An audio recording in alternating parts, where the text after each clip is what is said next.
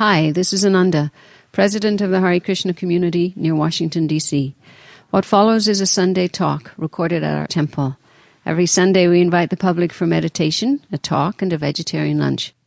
We'd love for you to join us. More information is available at iskonofdc.org. That's ISKCON of dc.org. Thanks, and I hope you enjoy the talk. Hare Krishna. So, I titled the talk a little bit provocatively, that omnipotence and there's also other cosmic powers that Krishna have are overrated, and we're gonna find that that's the solution to kind of a conundrum. If you take a look at what Krishna is, how powerful he is, all so many different aspects. If you examine Krishna and who and what he is, you'll discover that he's extraordinary in so many ways. But then if you examine his behavior and some of his activities, some of his qualities, as Prabhupada says, it seems almost contradictory. He doesn't act like this cosmic being. And so we're going to look at that a little bit. We're going to compare and contrast Krishna's cosmic power with his activities, and we're going to find that the solution to that, the reconciliation of that, has to deal with the fact that omnipotence and his other powers are overrated. We're going to discover that. Okay? So, if we look at Krishna, he's in the very first verse of the Srimad Bhagavatam, it says that he's Param Satyam. Prabhupada translates as the absolute truth. Or it even can be like the absolute existence. Because Sat also means that which exists, And so what it means is that he's the source of everything else that exists. He says that in Bhagavad Gita in the 10th chapter. Aham sarvasya prabhavo mata savam pavartate. And he says also, he said that he's contains everything. He says in Bhagavad Gita, he says, just like the wind that blows through the space or through the sky, he says everything exists within me. So he's existence itself. That's pretty cosmic.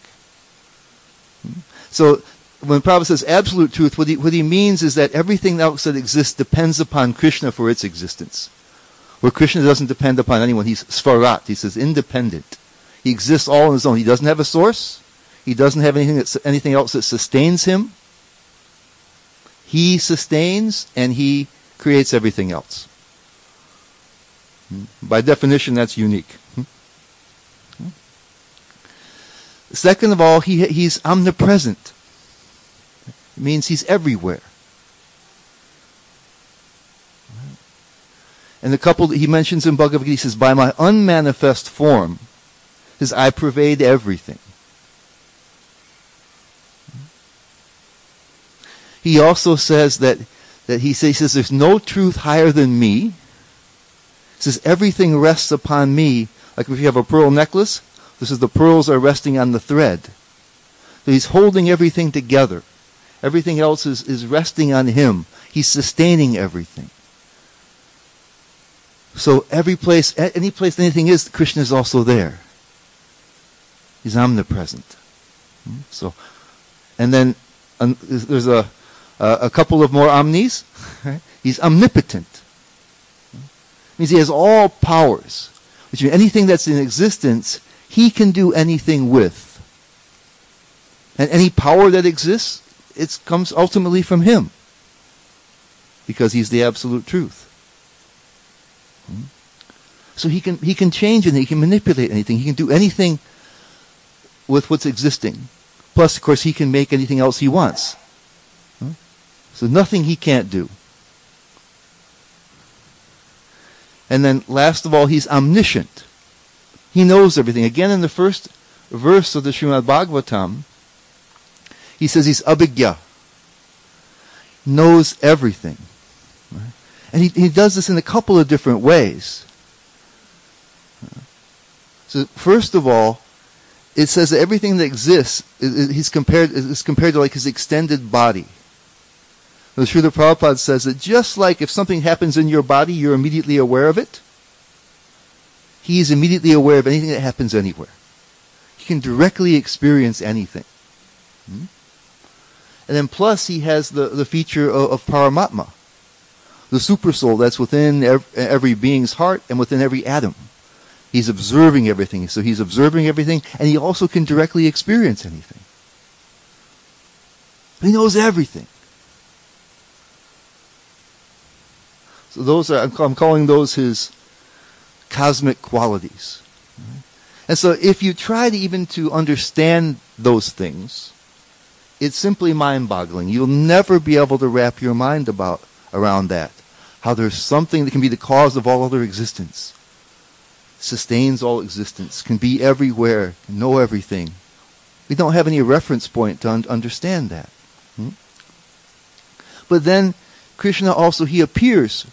5,000 years ago, he appeared on earth. We have Krishna's pastimes here above the windows here in the temple room. And he acted in ways that were puzzling if we think about these qualities that he has, these cosmic qualities that he had. We couldn't get the TV to work today. I have a picture here of Arjuna and Krishna riding on the chariot at the Battle of Kurukshetra. Krishna's driving the chariot for his friend Arjuna. The chariot driver is second class compared to the warrior on the chariot. But he's serving Arjuna. That's a little puzzling. And I have another picture where he's a little baby, and he's coming to his father Nanda Maharaj with Nanda Maharaj's slippers, chappals on his head. He's bringing them. Nanda Maharaj says, "Krishna, please bring me my slippers." And he's coming, smiling and bringing them on his head. They said that also sometimes Mother Yashoda would ask to have him to bring a little thing for sitting. And even though it was really too heavy for a child that age, he would somehow bring it. Or sometimes she would ask him to bring something that was too heavy for him. So he would just move his arms like he was trying to lift it. He would try to do it. They could just, his parents could just call him and he would do things for them. And then there's another time he plays with the friends of his own age, the cowherd boys, the Gopas. And there was one instance where his mother was calling him to come home for lunch. It's time for lunch. As he starts to go with his mother, and all of his friends say, Krishna, if you leave us now, our Prabhupada says, our playing is just at the summit. We're just having the most fun possible. If you leave us right now, we're never going to play with you again. And immediately he's terrified. He says, no. He's like, yeah, I'm going to go. My friends will leave me. Huh? Does that sound like the omnipotent, omniscient, omnipresent, absolute truth? Puzzling. And then there's the pastime that we're going to be hearing next month. Ananda was mentioning it's going to be Kartik, and so Krishna was his mother Yashoda was churning butter for him. He's known as the Makhan Chor, the one who steals butter. And so she was concerned that he was going to the neighbors and stealing their butter because maybe their butter wasn't up to snuff. And so instead of allowing the servants to do it, she was going to make the butter all herself. And so she was churning the butter. And then Krishna interrupted her, and he wanted to suckle. And so she stopped and she allowed him to suckle. And then she had milk cooking on the stove, and it started to boil over, and she set him down to go deal with that. And Krishna, he's hungry. And his mother put him down. And so he starts to cry and get angry. Angry tears start to come out of him. And he decides he has to do something naughty. And so he breaks that butter pot with a rock and starts to eat it and feed it to the monkeys and such things. And his mother comes back and then he realizes he's going to be in trouble. And so he goes to a little secluded place and tries to hide out, watching for his mother, looking around where she's going to come. And finally, she's after him, and she's got a stick in her hand. Right? And he's crying. She finally catches him. He starts to cry in fear. Right? Does that sound like the omnipotent, omnipresent, absolute truth? Right? And this actually is, in the Srimad Bhagavatam, this incident is mentioned by his aunt, Queen Kunti.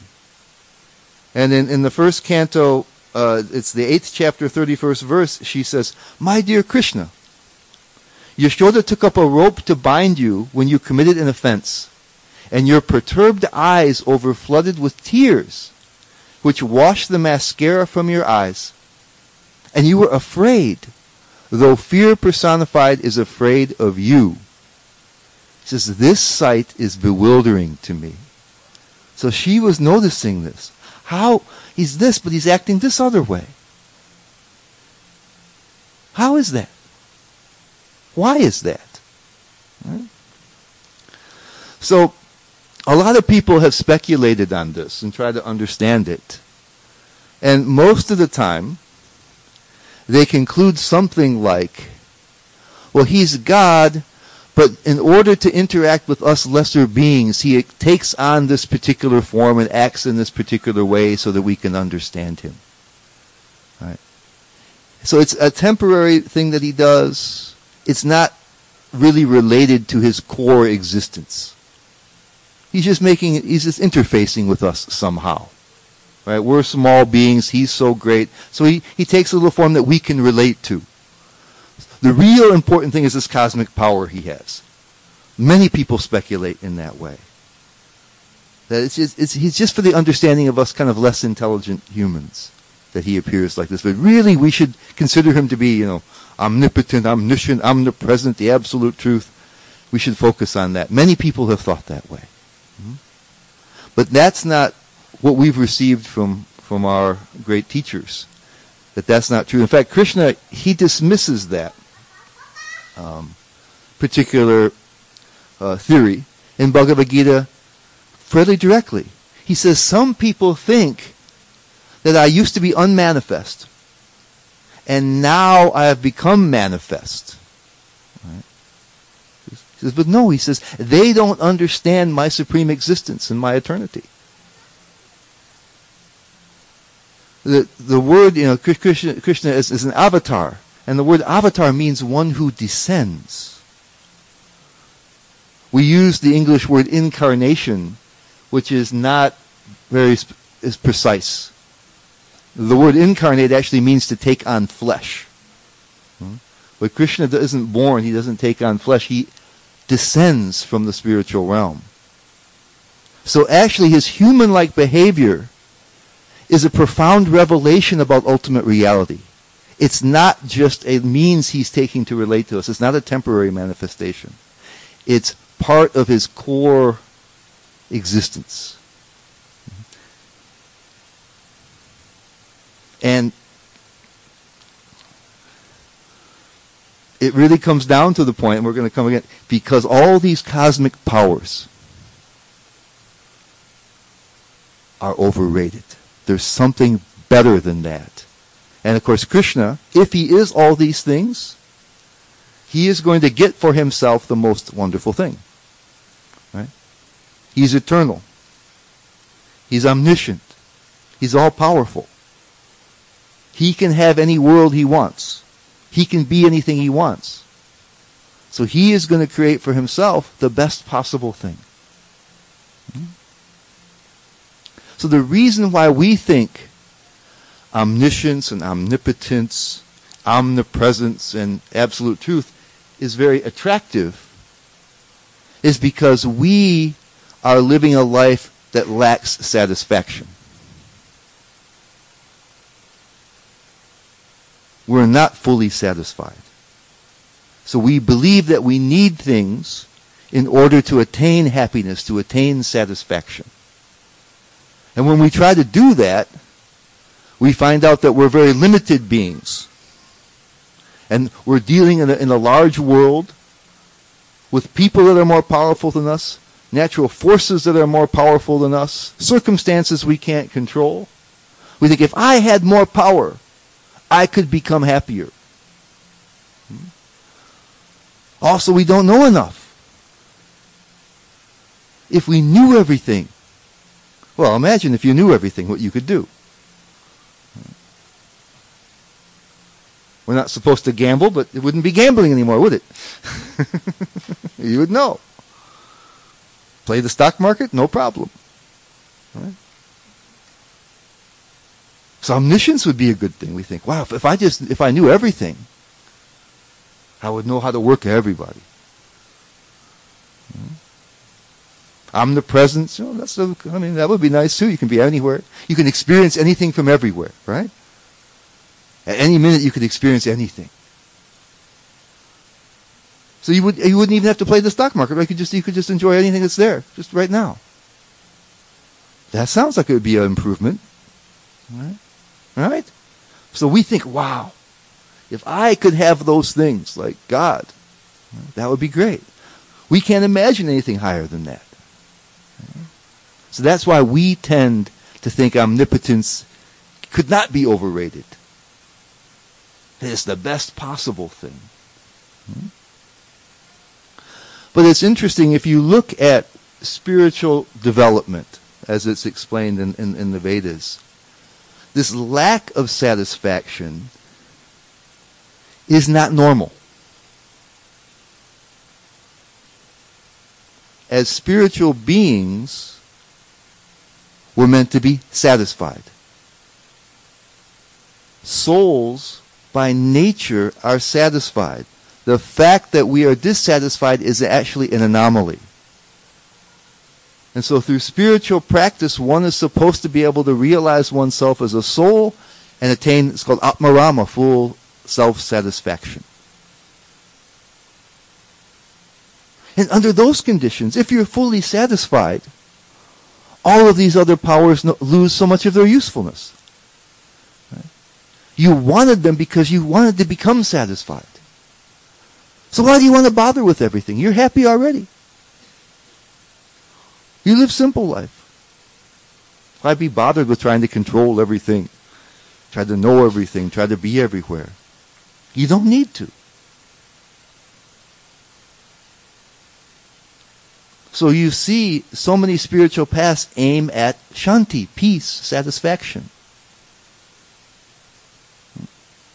At that point, these other things don't do that much for you.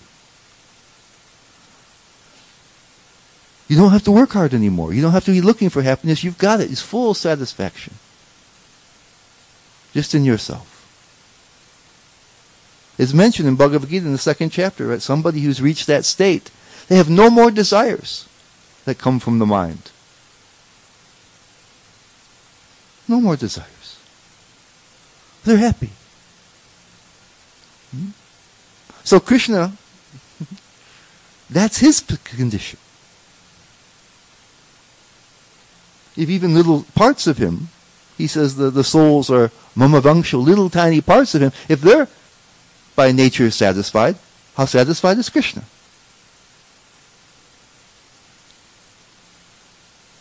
So similarly, for his life, these powers aren't very significant. I mean, somebody has to be God, so he's God. Somebody has to control, he does it. Somebody has to, so he fulfills those necessary activities. But what does he do for his own existence? Right. Well, there's something that's beyond full satisfaction that we haven't experienced. But we've experienced different levels. Sometimes we feel pretty satisfied for some time. We've experienced something like that. We may be able to extrapolate and understand that it could be possible to be fully satisfied all the time. You can imagine that at least. But there's something beyond full satisfaction that Krishna has discovered, Krishna has perfected, and that's what Krishna's doing. That's why he has his activities. That's what his Leela is about. It's not about finding happiness. It's about finding this very, very special thing, pure love. Now, love in this world is kind of a difficult concept. Because if we've dealt with love, we oftentimes find that love produces unhappiness. Right? There's a whole genre of music, the blues, that's almost all about that. Any popular music anywhere, it's just so much about, the complications of love. The problem with the love that we experience in our lives is that it's mixed with desire. We hope the love will relieve our lack of satisfaction. The other person, checks all of our boxes or some of them and will make us be happier, relieve that lacking in us.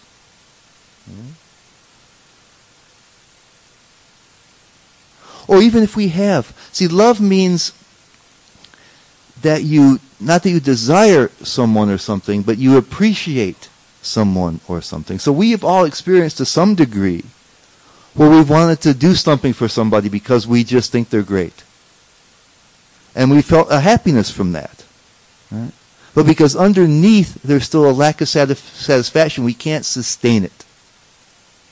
We can't sustain it. So from a level of full satisfaction, real love can emerge and be stable. Like we have, there's a saying, right, we oftentimes say in English, right? You love someone enough to let them go. Right? Usually you love someone, you want to have them because they're part of your desire. But if you saw the value in someone sufficiently, you simply want their welfare regardless of how it impacts you. You love them enough to let them go. So this is love that doesn't have a desire. So from the platform of full satisfaction, real love can develop without desire, because desire comes when there's a lack of satisfaction. And it takes something to stimulate it. Right? Krishna's name means all attractive.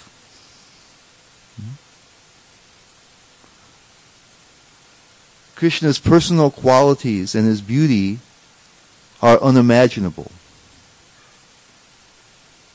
And when souls can come into contact with Krishna, they feel not only is there full satisfaction remaining, but it's increasing. Right? Have you ever just felt happy to see something wonderful? You saw something wonderful and even that made you happy. So Krishna is so wonderful that the fully satisfied soul begins to overflow. And out of this deep gratitude wants to do something in return, wants to do something for Krishna. So the all-attractive nature of Krishna draws something from the soul that's beyond full satisfaction. There's in the purport to the Bhagavad Gita, first chapter, verse 21 and 22. That verse talks about how Arjuna was responding to Arjuna's request to drive the chariot between the two armies. And Prabhupada says in his commentary, he says, the relationship between the Lord and his servitor is very sweet and transcendental. The servitor is always ready to render service to the Lord, and similarly the Lord is always seeking an opportunity to render some service to the devotee. So when the soul comes into contact, the self-satisfied soul comes in contact with Krishna, and the soul overflows into love, Krishna's heart is melted. That's what it knows, that the relationship is reciprocal. So I'll ask you, would you prefer to be loved or to love? Or to have both? Both. Right? Everybody wants both. So Krishna, by nature, will attract love from everybody. So he can be loved. And to an amazing degree, he can be loved. But Krishna also wants to love himself. That's full of the same pure love. He wants to feel that. So says Prabhupada uses the example sometimes. He says a little child may give his parents, a drawing as they bring home from school, and oftentimes the quality of the drawing is not, that great. But the parents are touched. Because the child gave them something out of the goodness of their heart. So we may not be able to do so much for Krishna, but Krishna appreciates that. It touches him. And he then wants to do something for us. Now, particularly, and Krishna says like this, he says, the pure devotee, this is from the Srimad Bhagavatam, 9th canto, 4th chapter, verse 68. He says, the pure devotee is always within the core of my heart, and I am always in the heart of the pure devotee. My devotees do not know anything else but me, and I do not know anything else but them. Now, especially some of the pastimes with Krishna and his shoes, Krishna and the cowherd boys, and Krishna with Mother Yashoda, something really special is going on here. When Krishna reveals his pastimes in Vrindavan, there's something even more special that goes on. And Prabhupada says, let's see. This is from the introduction to the teachings of Lord Chaitanya.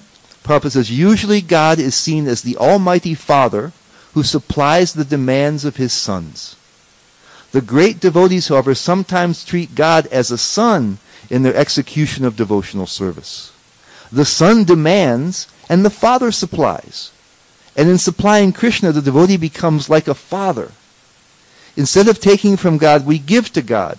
It was in this relationship that Krishna's mother, Yashoda, told the Lord, here, eat this or you'll die. Eat nicely. So it says that Krishna, because he is so sweet and so charming, he can captivate the minds of the devotees to the extent that they even forget his cosmic powers. There's an example that's given after Krishna kills the evil king Kamsa. Vasudeva and Devaki, his birth parents, came to see him, and they understood that, because they were just little children, and they were killing these great wrestlers that were there. They killed the evil king Kamsa. They understood he's God. No, only God can do something. So they came with him like this, And Krishna wasn't very satisfied. Krishna and Balaram, they weren't very satisfied. And so they started to talk very sweetly to them.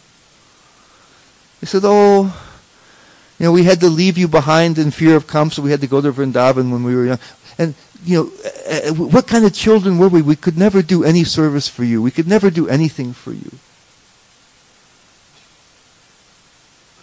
He acted so sweet and so kind that their feelings of love as parents came out of them. Right? So sometimes you'll hear somebody will meet somebody famous and they'll say, oh, that person was so down to earth. They just talked to me. We chatted. We get connected. Right? So Krishna is so charming. He changes.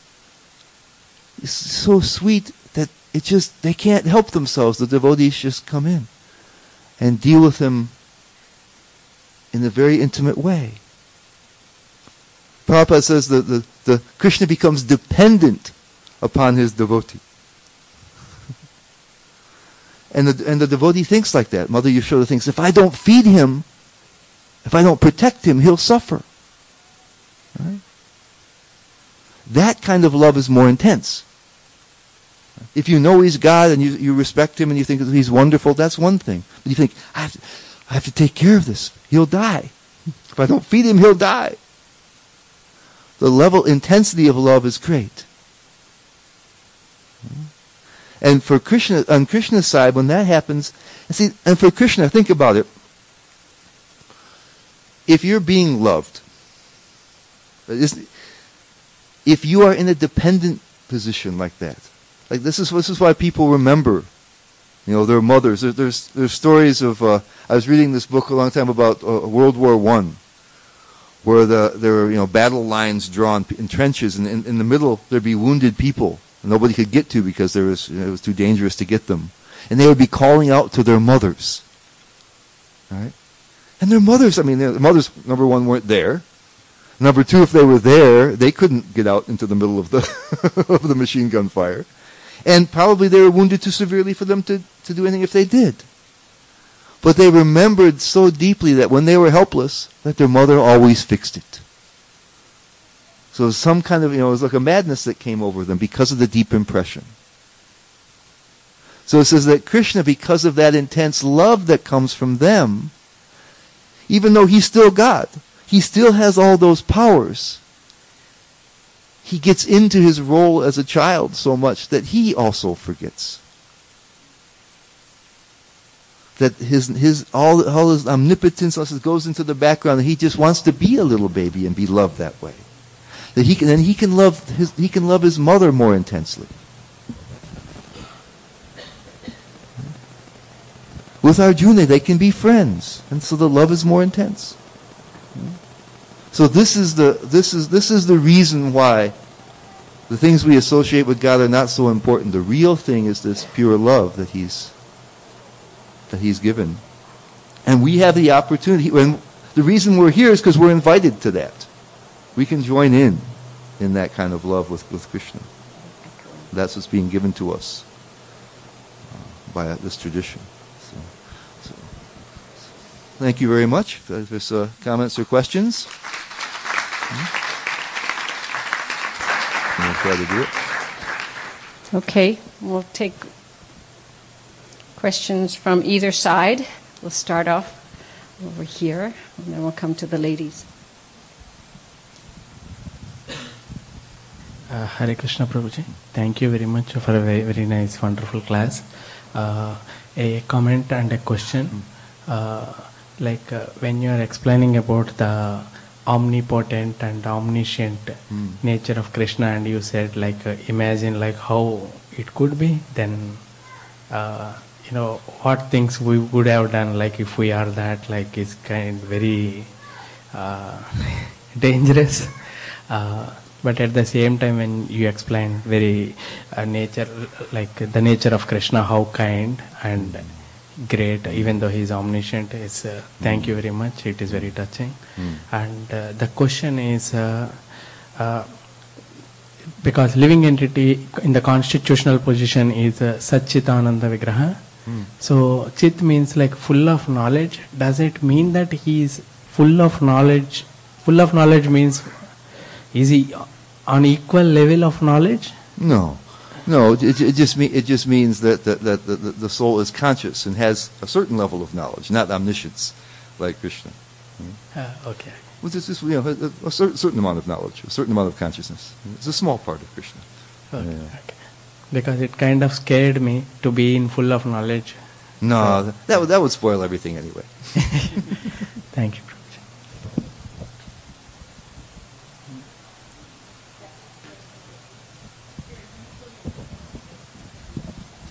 Hare Krishna Prabhuji, thank you for such a beautiful class.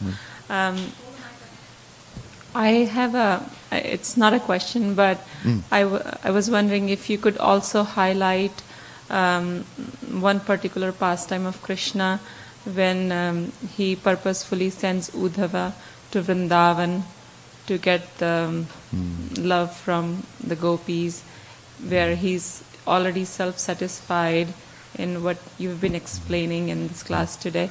If you could please explain a little bit about that pastime. Well, Krishna has his pastimes also in Mathura and in Dwarka.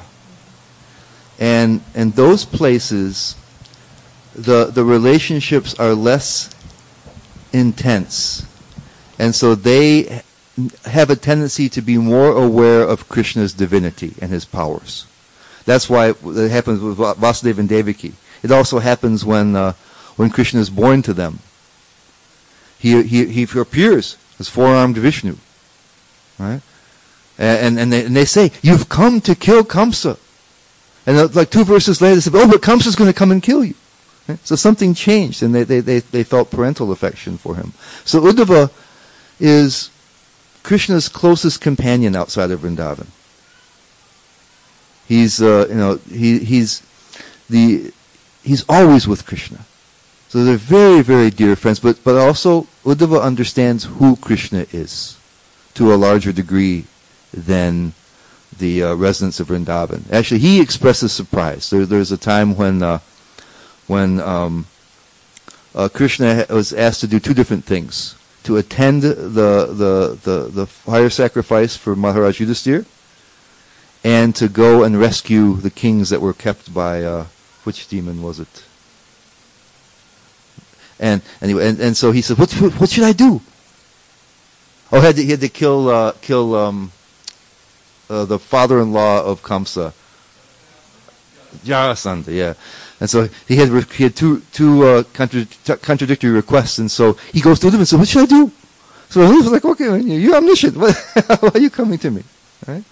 So he sent Uddhava to bring a message, to the residents of Vrindavan, to comfort them because they were in separation. But he wanted them to witness. He wanted Uddhava to witness the superiority of the love of the Brijvasis. He wanted him to see that firsthand, because Uddhava was as close as it gets to him.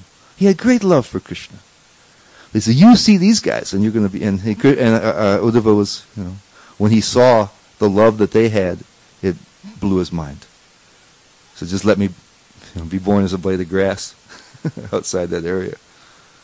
So his story is a good highlighting of the difference between the intensity of the Vrindavan pastimes and other very intense pastimes outside of Vrindavan. Okay. Hare Krishna, Prabhu. So you basically said that we have to be self-satisfied in order to have pure love for Krishna.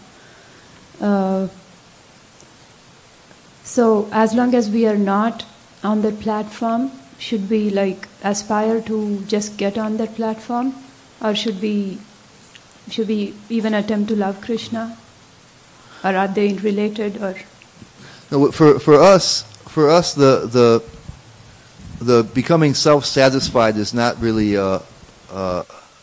it's a byproduct of what's going to happen in our path. So right now we're luckily already have some attraction for Krishna. We've experienced something of Krishna's beauty and charm, and we're attracted to him. We've experienced something of his all attractiveness. Because we are still have so many other desires, we feel a lack of satisfaction, then our meditation on Krishna is broken. We're having two goals at once. We want Krishna and we want regular happiness. And then they're antithetical. As one is more intense, the other one has to drop. And that tends to go back and forth. This is called anishtita sadhana bhakti. When you're practicing bhakti and it's going up and it's going down.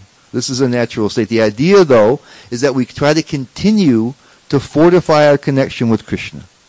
Right? By doing service, by hearing about Krishna, by chanting Krishna's name, associating with the devotees.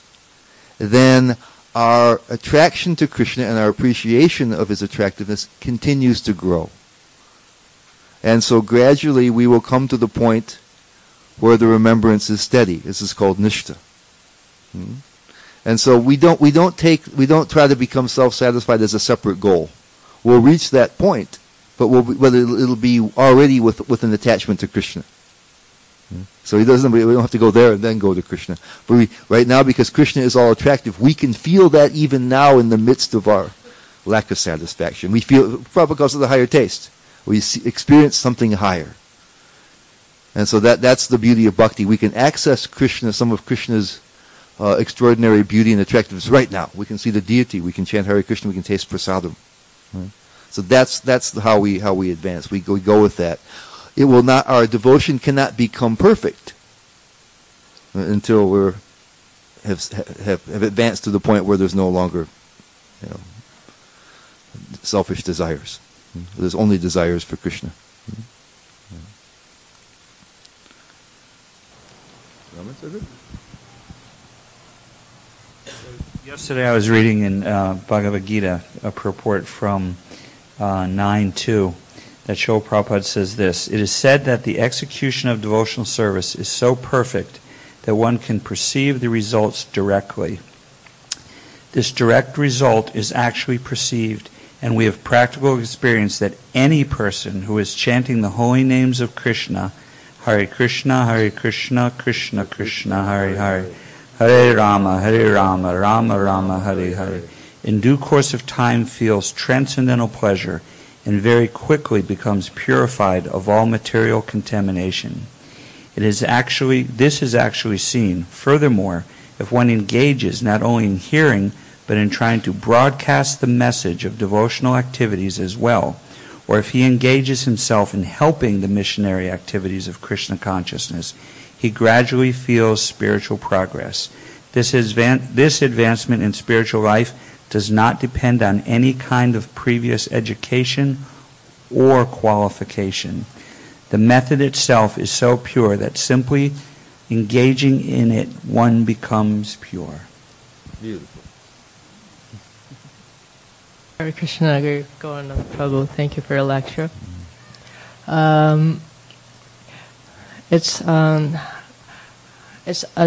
question is regarding the starting point, where you begin the lecture by quoting Srimad Bhagavatam's verse that Krishna is described as Param Sattva.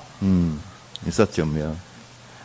And I just feel like it's so mysterious that such a kind of existence, which is the support of everything else, can love himself.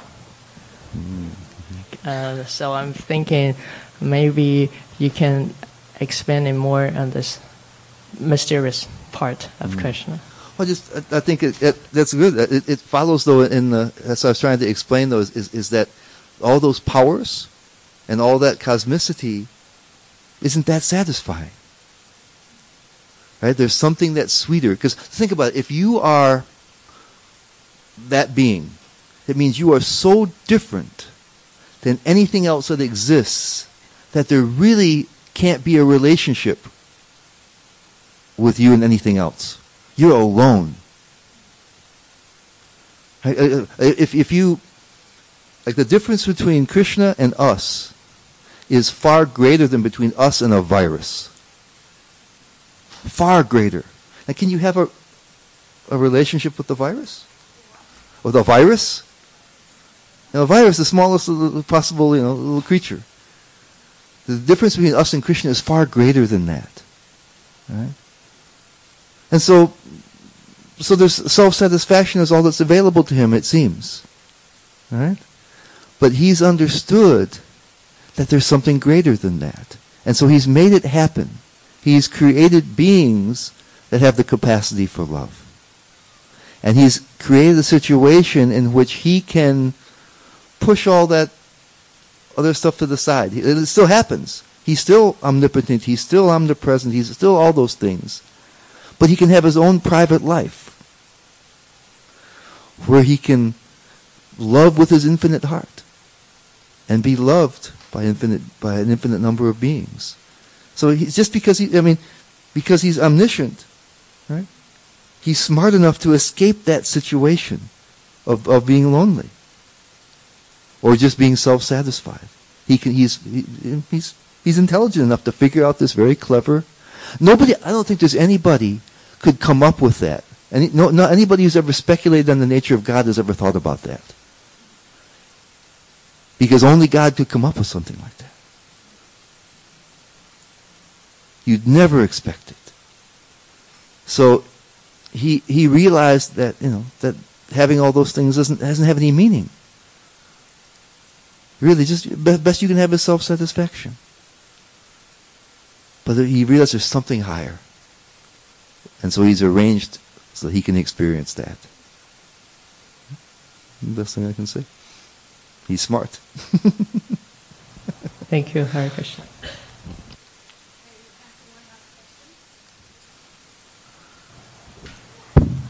Hare Krishna, Prabhuji. Hare Krishna. So, Krishna is Uttama Sloki. So whatever the best words, he has all the best words that required to describe him. Like he's a Swayam Bhagavan, and he's Sarva Karnaka Karnam, the supreme cause of all causes. And Prabhupada also nicely gives a definition of what is Bhagavan, and he also gives the definition of it. Even though this definition is very good enough to understand his position, his omnipotency, why does this word absolute truth has its very significant place in the scriptures? Like Srila Prabhupada has so many times mentioned Krishna is absolute truth and all. Because it comes right from the first verse in the Srimad Bhagavatam, which is in one sense is a quick summary of the whole text. And so this is Param Satyam, absolute truth. And so it's just very prominent in our tradition. And Prabhupada he liked to distinguish that between absolute truth and relative truth. It works really well for that too. Because everything else is relative, dependent upon Krishna, and Krishna is dependent upon nothing else. So that's it's there very prominently in our major scripture, and Prabhupada liked it. I guess the two reasons why we hear it so much. Okay, so I understand it is to be understood Krishna not in a relative terms, but it has to be we have to understand Krishna in his terms. Is that the right way to understand? Well, it means also that everything comes from Krishna. See, so when Prabhupada says relative truth means it depends upon something else. So absolute truth means that it's independent, and also everything else everything has come from Krishna, and so therefore it depends upon Krishna for its existence, both for its creation and for its sustenance. So it's a very powerful concept also. Even existence itself comes from Krishna. Wonderful. Thank you, Prabhu. Yeah.